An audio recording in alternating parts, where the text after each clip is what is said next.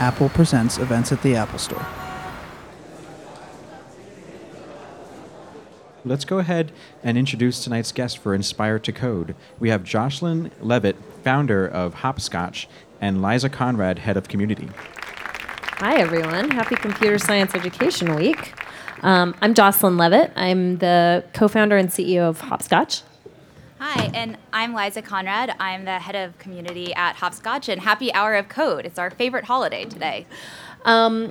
We wanted to start out by showing a really quick video of the kinds of stuff that kids have made in Hopscotch.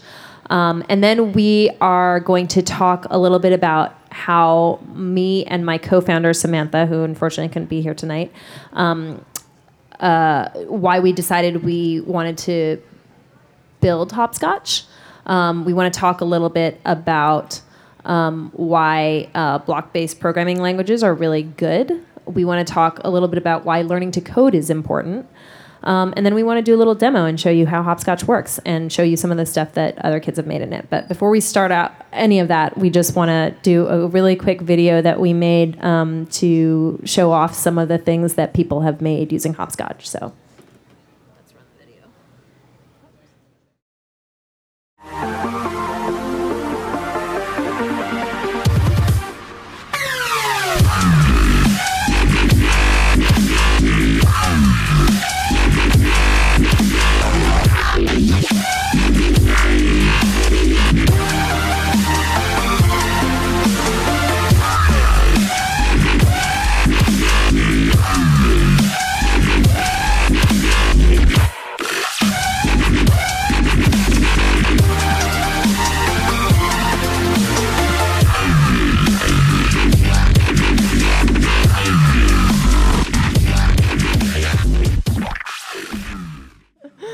So that's a quick little teaser reel of some of the stuff that kids have made using Hopscotch.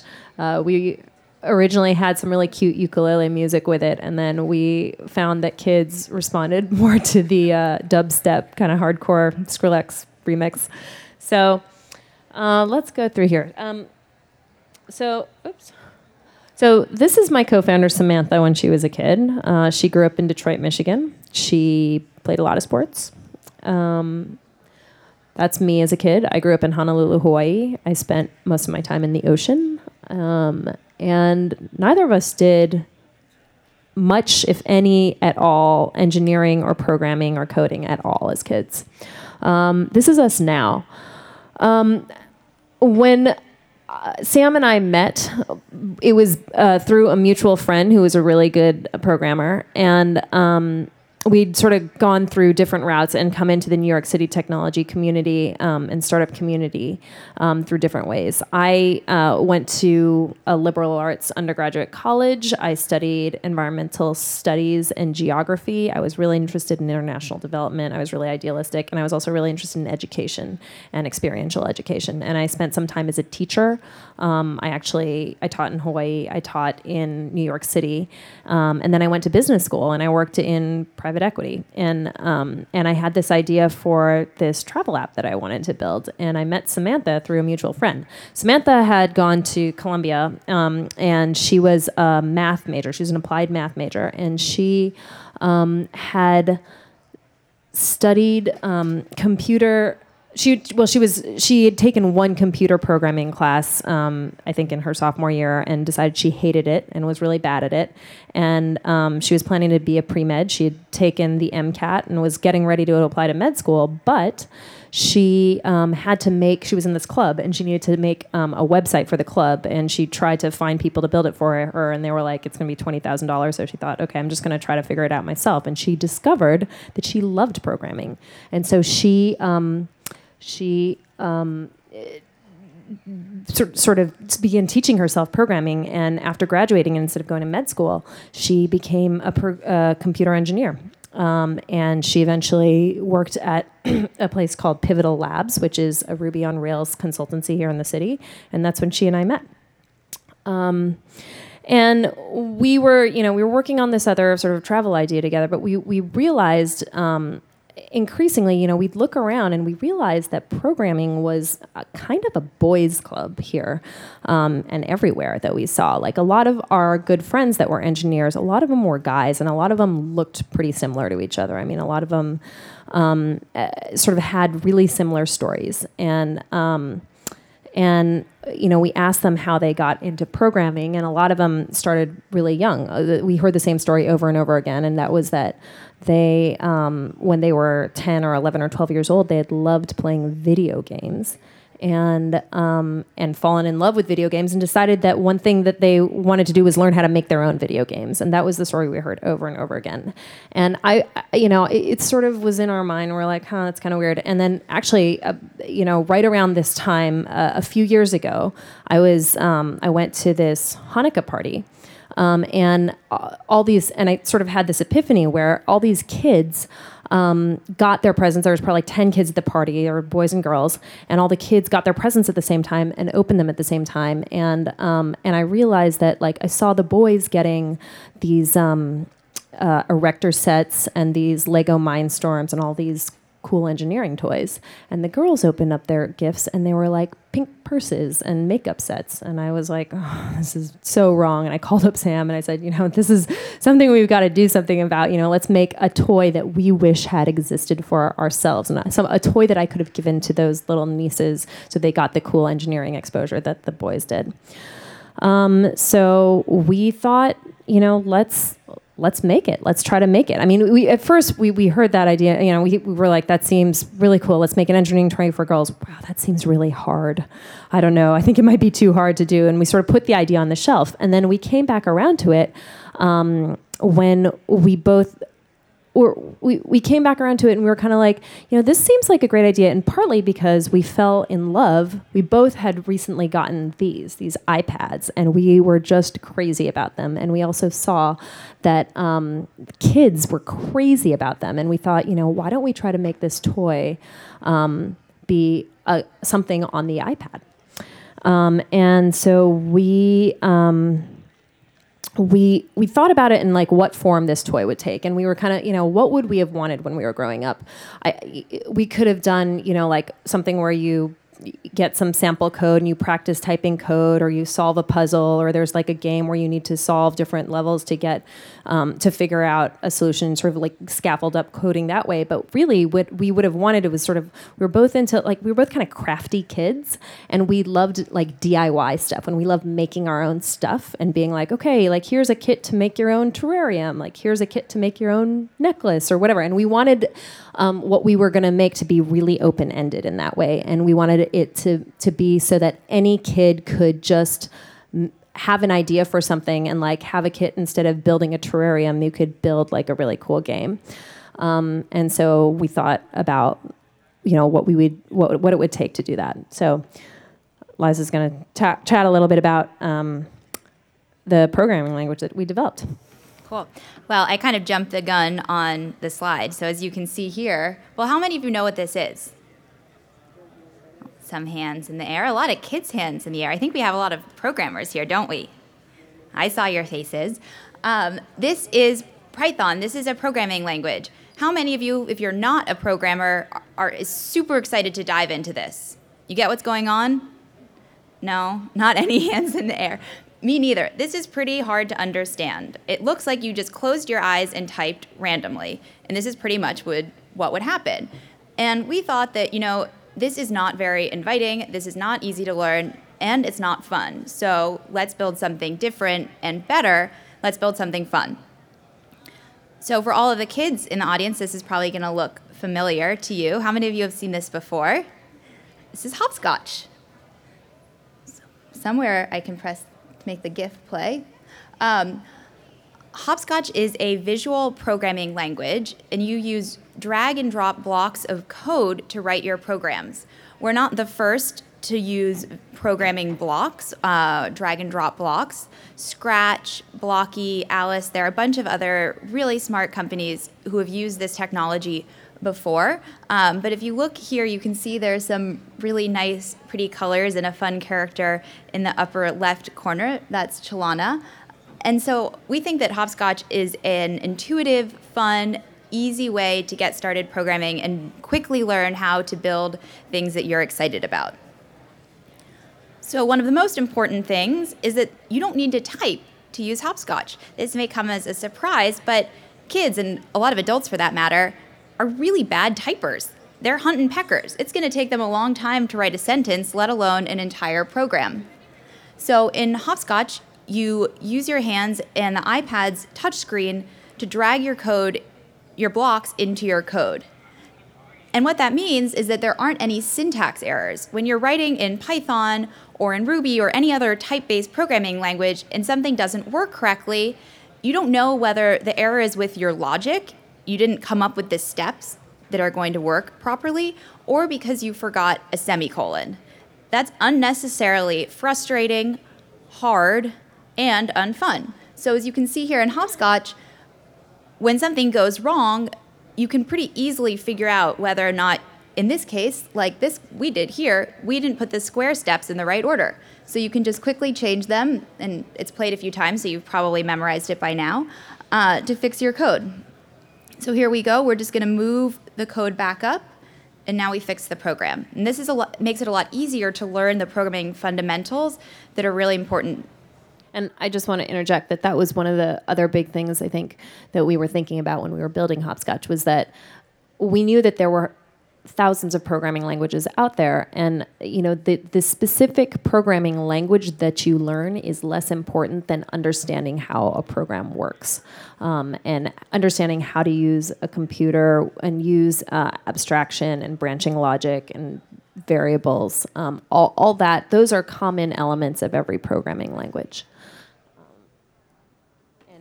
And we wanted to make those accessible without overburdening them with a syntactically heavy environment.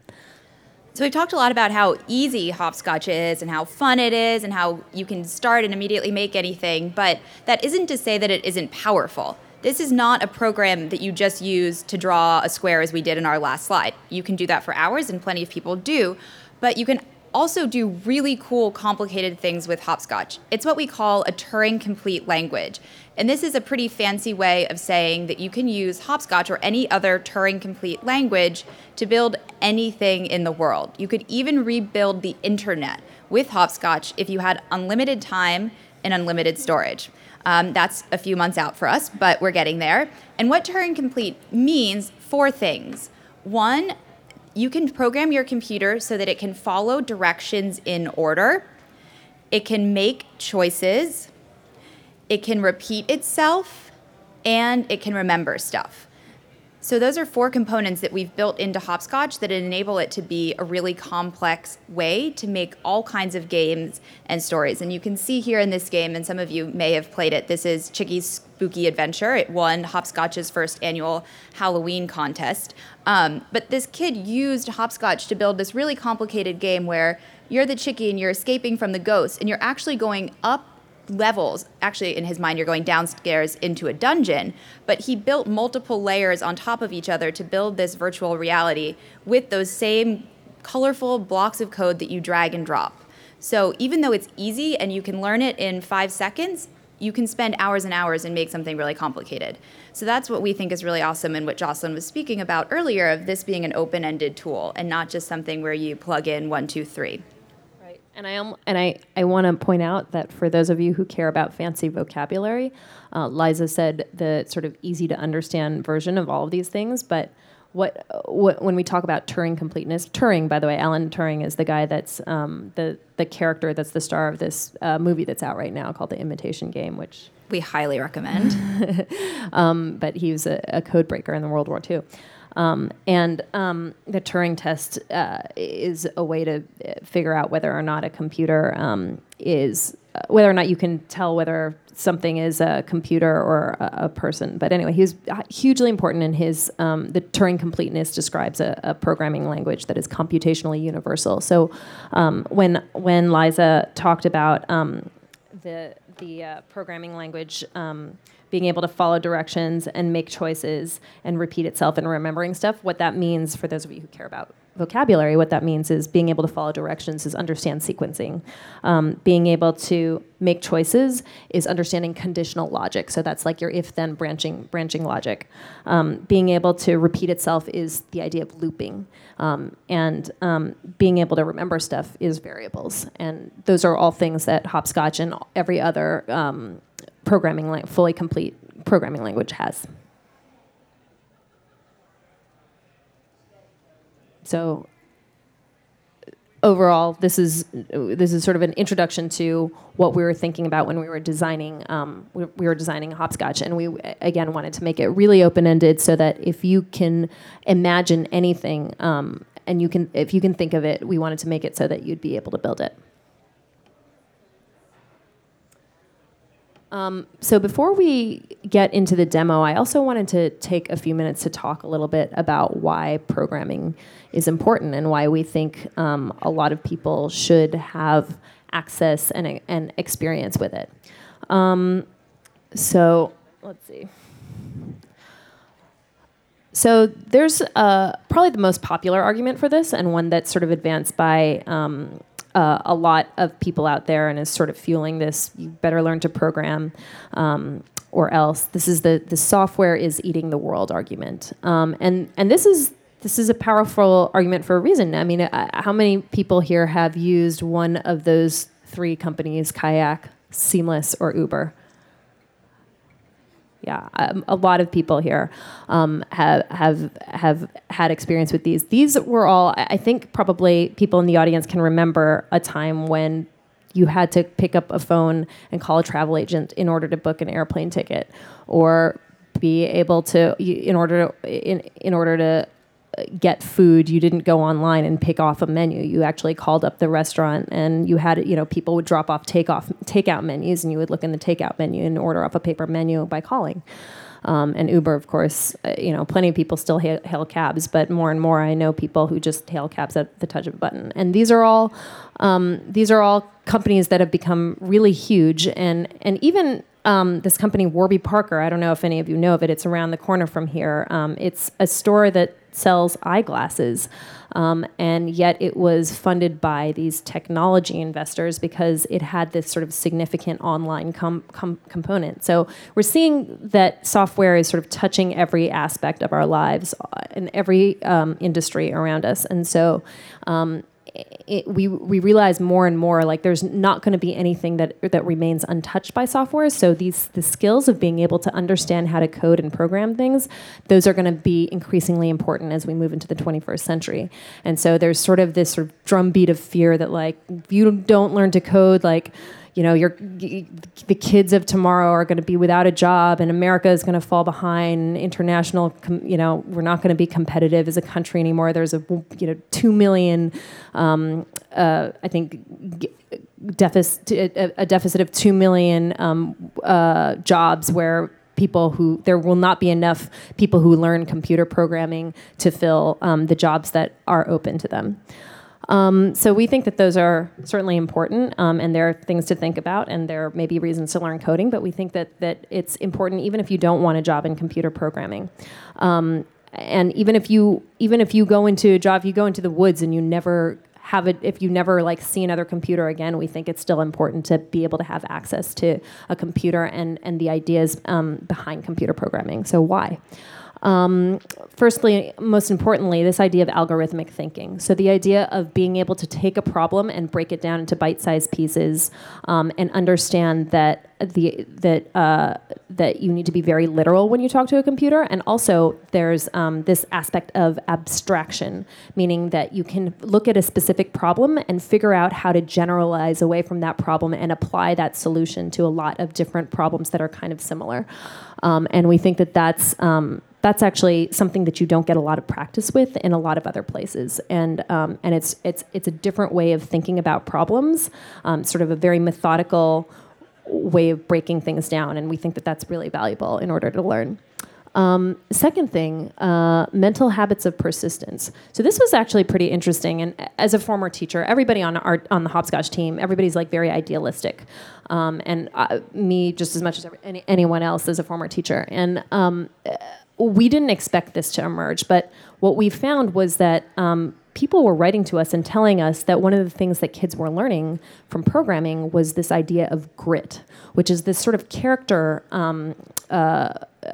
benefit, a part of character education. That's something that's not necessarily explicitly, listed in the Regents exam, like, how well are you doing on this grit scale? But what happens with programming, and every programmer, anybody who's here who's played hopscotch or programmed anything will discover, is that you don't always get things right on the first try, and in order to get it right, you have to keep trying over and over and over again. You can't get frustrated. You can't decide like you don't want it to work, and it's really rewarding when it finally does work out, but you have to sort of be willing to be persistent and not give up when stuff doesn't work, and just sort of put your head down and continue to try stuff until it works, because there will be a solution. There will be a way to figure stuff out. Empowerment. This is really important also, because this is one of the ideas of one of our heroes in the company is this guy called Seymour Papert, and he was an educational psychologist, and he actually came out with this programming language a long time ago. Maybe the older people in the audience would know about it. It's called Logo. But he one of his big ideas was that it's really important for kids to learn to program, if for no other reason than the feeling of mastery over computers, because we realize increasingly that computers are these really powerful objects. They're some of the most powerful objects in the world. You run huge. They control billions of dollars in the New York Stock Exchange. You can set off nuclear warheads through computers, and they're so powerful. And for so many people, they're really opaque and inaccessible, and it feels like a black box. And the idea that you can actually get in there and move stuff and change things within a computer, that's sort of like this great empowering feeling, realizing. I think the quote is you looking, I think it's a Steve Jobs quote, that you poke the world and the world will poke back, and you realize all of a sudden, oh my goodness, I can have this effect on the world and I could do anything. I mean, that's really, really, really exciting, and so we want to give that opportunity to people too.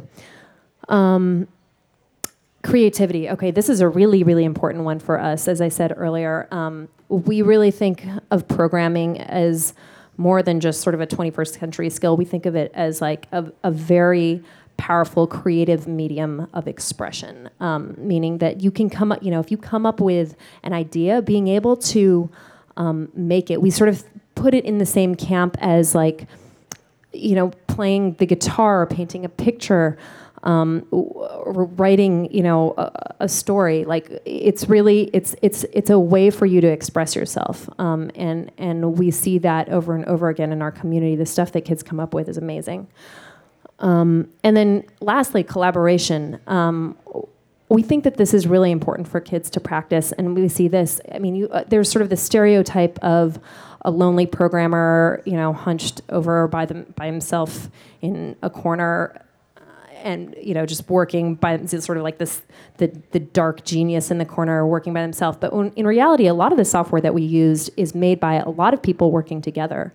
And a lot of the sort of the biggest cultural products that we've seen, like Wikipedia, for instance, there's a lot of sort of there's this idea of open source movement where the whole is greater than the sum of the parts, and you have all these different people that are working together to build something that's really amazing, and contributing, and no one person could have done it themselves. And so understanding that everybody has something to contribute, everybody can sort of take and own a part of a big, great project, that's really exciting and important to us as well.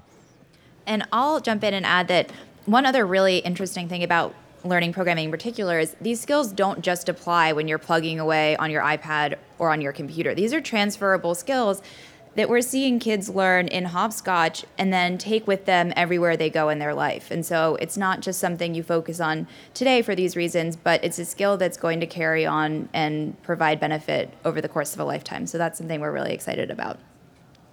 And now we're going to show you how it works. So this is hopscotch. This is a community. I'm going to start a new project. Here, I'll just do blank project. And I'm just going to do a quick demo showing you how it works. So when you start a new project, basically you're given this blank canvas, and you can figure out whatever it is that you want to make. And the way that it works is there are all these different characters that you can pick. They're called objects. Hopscotch is an object-oriented programming language. So each of these objects get their own sort of set of rules, and they're each sort of move independently, but they can interact as well. And I'll show you what I mean.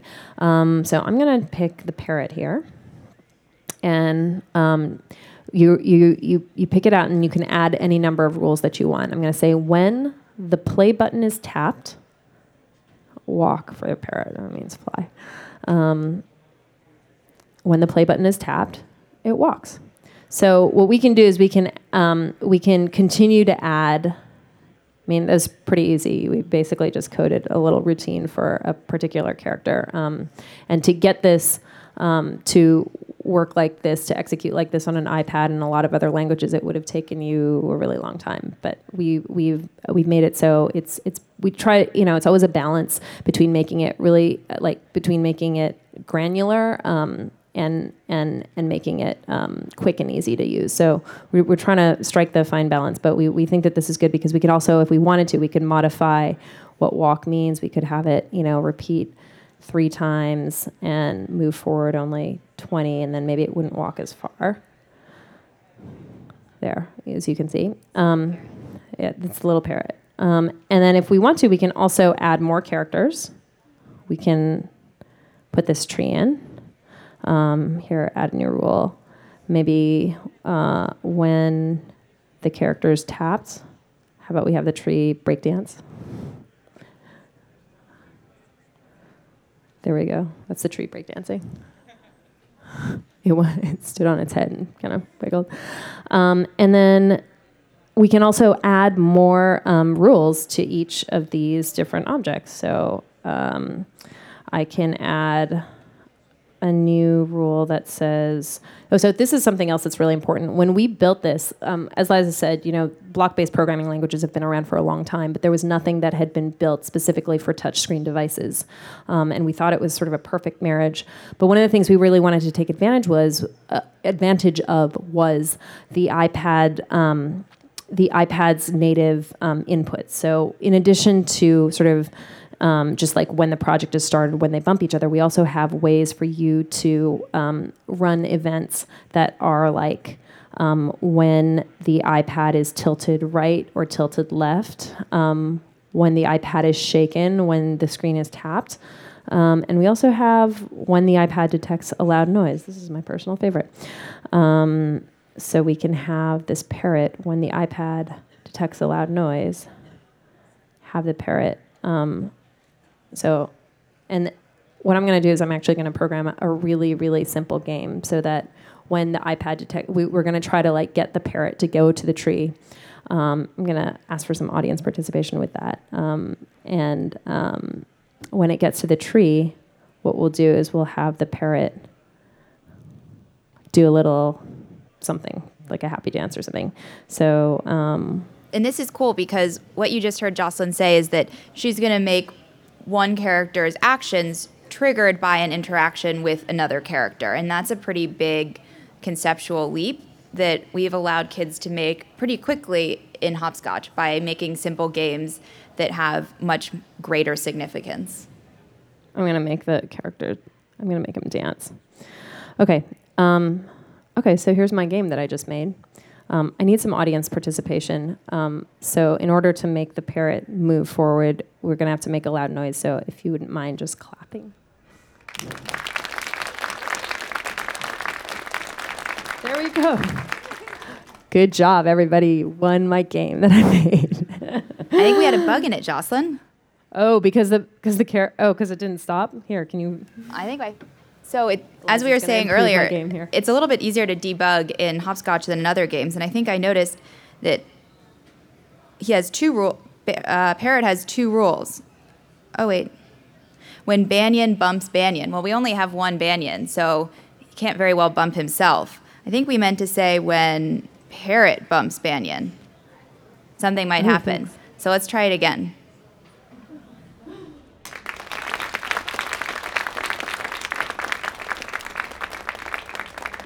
Oh, it's hidden. It's hidden behind the tree. Anyway, take our word for it. The parrot did a happy dance. And it was easy to find our problem and mostly fix it. So what we would do one thing, we could publish this and share it with the world. So let's call this Hello, Hi Apple. Hi Apple fans in Soho. And so now we're going to push this out into the universe where it appears here. And all of you hopscotchers will know this is now out in the universe, and kids all over the world can see our project, play it, and then take what they've seen, put it in their own, get inspired. But we're going to go here into featured and just take a quick look at some of the stuff that other people have been making, and get an idea of some of the stuff that you can do. So one thing we see a lot of is really cool graphic art. Like Jocelyn was saying, Hopscotch is very creative, and programming allows you to build beautiful things. So this is a project that somebody has made that we think is really fantastic, and they were kind enough to make a shout out to the hopscotcher who inspired them in the beginning. This color palette kind of reminds me of Monument Valley.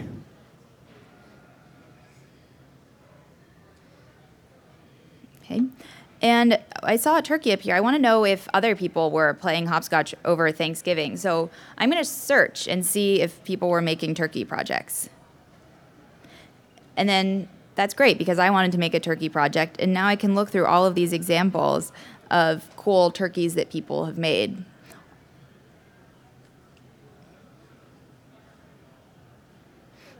But I don't actually understand how to do that. So I'm going to ask for help, and maybe somebody's explained some aspect of that.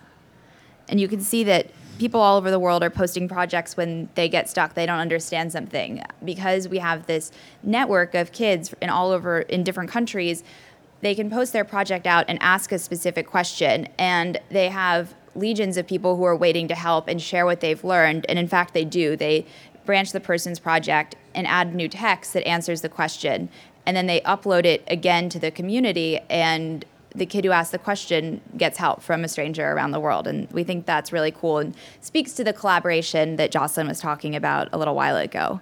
So back to some of the other stuff that people have made, everything from, where does our drawing guy?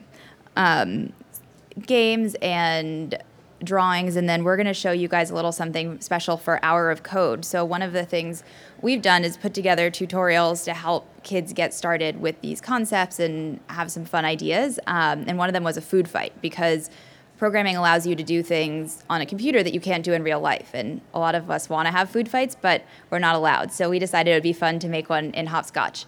So we're going to show you a little game. And this game was made by Computer Girl, and she's 10 years old and lives in Pennsylvania. She wants to be a programmer when she grows up. She learned about Hopscotch because she tried Hour of Code last year and thought programming was super fun. So she went home after school and was really excited and found Hopscotch in the App Store and has been programming every day since. So this is her food fight. And so it's a 2-player game. So she built it herself, and you can either play it yourself if you're dexterous and left and right-handed, or you can grab a friend and play it too. So Jocelyn and I are going to have a quick battle. She, by the way, programmed everything in there, all the detail, the lockers, figured out all the code behind each of the characters as well. So I'm Cupcake. I'm Bear, and Cupcake is about to go down.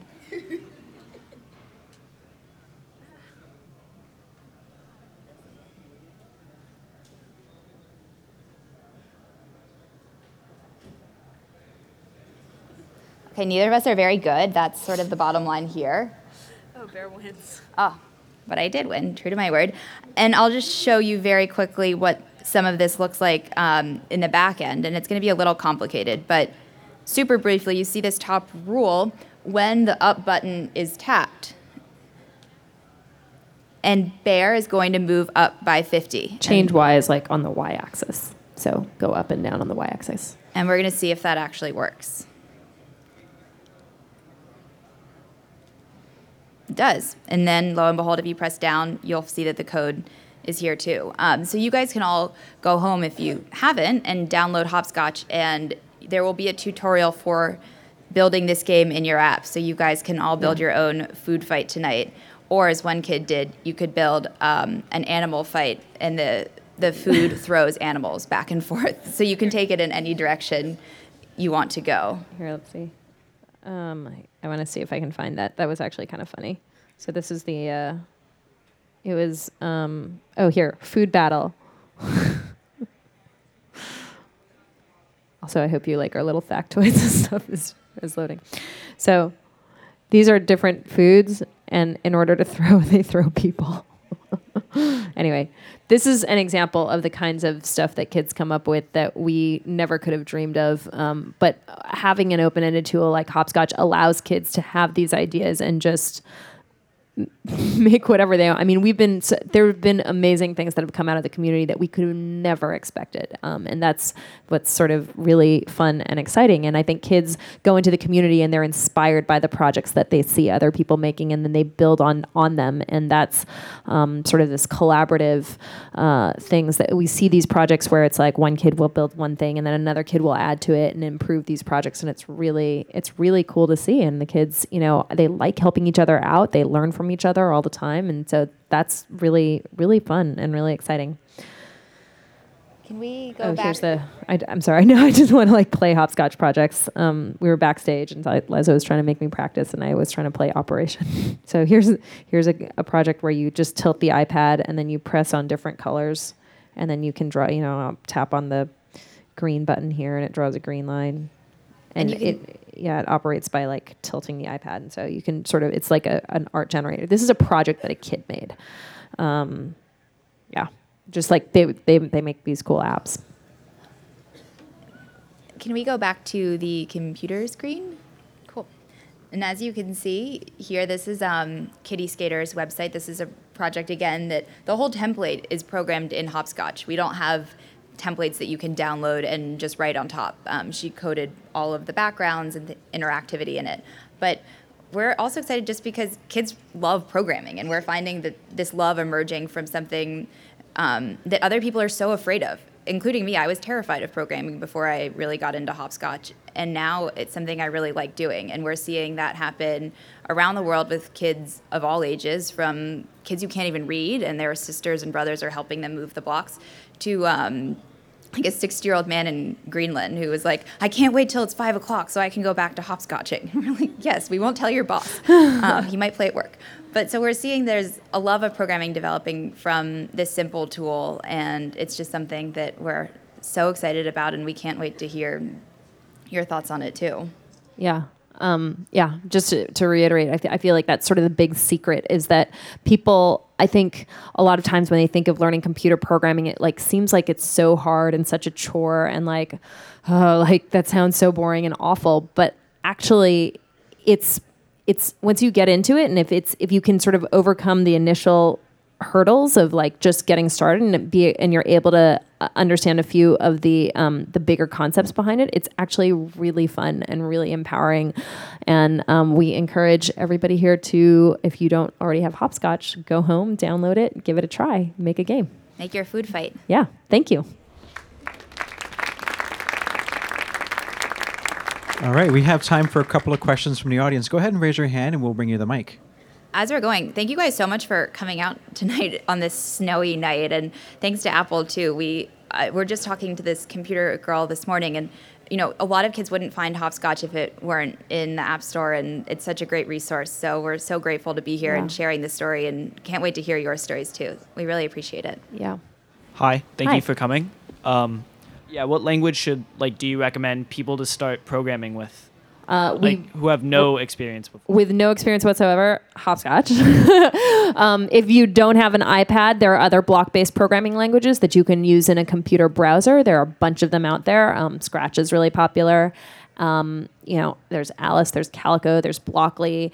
I think Code.org may have just built a programming language also that's sort of like Blockly. So block-based programming languages, though, when we were talking about them earlier, to reiterate, those are really key. And that's something where, again, there are thousands of programming languages in the world. The most popular ones people probably have heard of, you've got your Python and Ruby and JavaScript and Java and C and Objective-C and C#. And there are thousands. And then there's these really obscure ones that nobody has heard of. And people are inventing new programming languages all the time. And it's sort of once you understand the concepts behind programming, it's pretty easy to jump between the different programming languages. Once you understand how to program in one language, you can pick up another programming language pretty easily. What's really important is understanding how these concepts work. And that's why we recommend starting with block-based programming languages, because if you want to go on into a typed language. Now, what we are discovering is that as hopscotch and other block-based programming languages become more and more powerful, like we say, it's Turing complete. You can actually build a lot of things in just in hopscotch alone. And we are, continually we're continually making it better and better as it goes, and so making it more powerful. So, yes, that's my recommendation. Hello. What language did you use to make the app? The app was built originally in Objective-C. My co-founder Samantha, who you saw as a little kid, she actually started out in a programming language. So to be technical, it's a server-side programming language called Ruby. And then she taught herself Objective-C in order to build this. And then this summer, Apple came out with a new programming language called Swift. And so ever since Swift has become available, we've been building everything in hopscotch we've been building everything in Swift. So all the old code is in Objective-C and the new code is in Swift. So if I wanted to show some students how to use this, well, I guess two-part question. One, would you recommend looking at a project that exists already? And two, is it all open source? You can look at everyone's code, or? You can look at everybody's code. That was like a big thing that was really important to us, is that any project, if you scroll through the community, there's a big button that says See Code, and you can download their projects and play with them and modify them. It doesn't actually modify the real project. You download a copy to your own iPad, and you can play around with it and modify it and learn that way. And we've learned that a lot of kids will start learning by modifying other kids' projects. Yeah, we also have a teacher curriculum guide available for teachers who are interested in implementing hopscotch in the classroom that sort of takes you through steps of how you slowly expose kids to the programming environment and show them how to do more and more things within it. As well as video tutorials, both in the app and on our YouTube channel. And we're building out that library every week. So there are lots of resources for them, both in the classroom and then also to take home and explore on their own. Yeah, and what we've heard from teachers is that you just sort of need to get kids started. And especially if you sort of run a collaborative classroom, kids will just sort of start teaching each other. Like they'll figure out how to do stuff and they'll teach each other how to do stuff. And it's something that's one of the nice things about having this open-ended environment. So I'm a student, and when you branch a game, what can you do with that game? Like basically. That's a really good question. Are you a hopscotcher? Yeah. Yeah.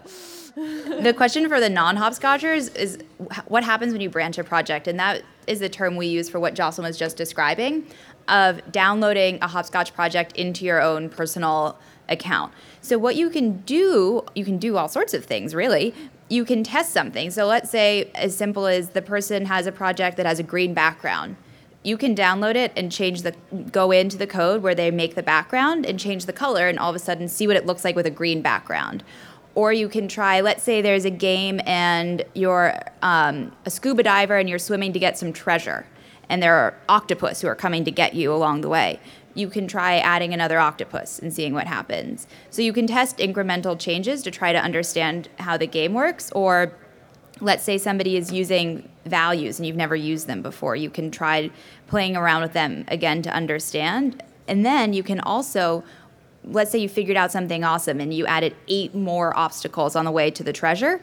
You can publish it back into the community so that other people can learn from what you've done, and now you've created a new game building off of somebody else's. So you can both learn, you can contribute to what the other person has done, and you can put something new out there for the whole world to enjoy. Does that answer your question? Cool. Well, thank you. No more questions? Yay. Thank you, guys. We'll be around afterwards if you want to come say hi or ask another question. One last big thank you to Apple. They have been incredible partners for us, and we're just so grateful for them for helping us get the word out about what we've been working on, why coding is important. So, thank you, Apple.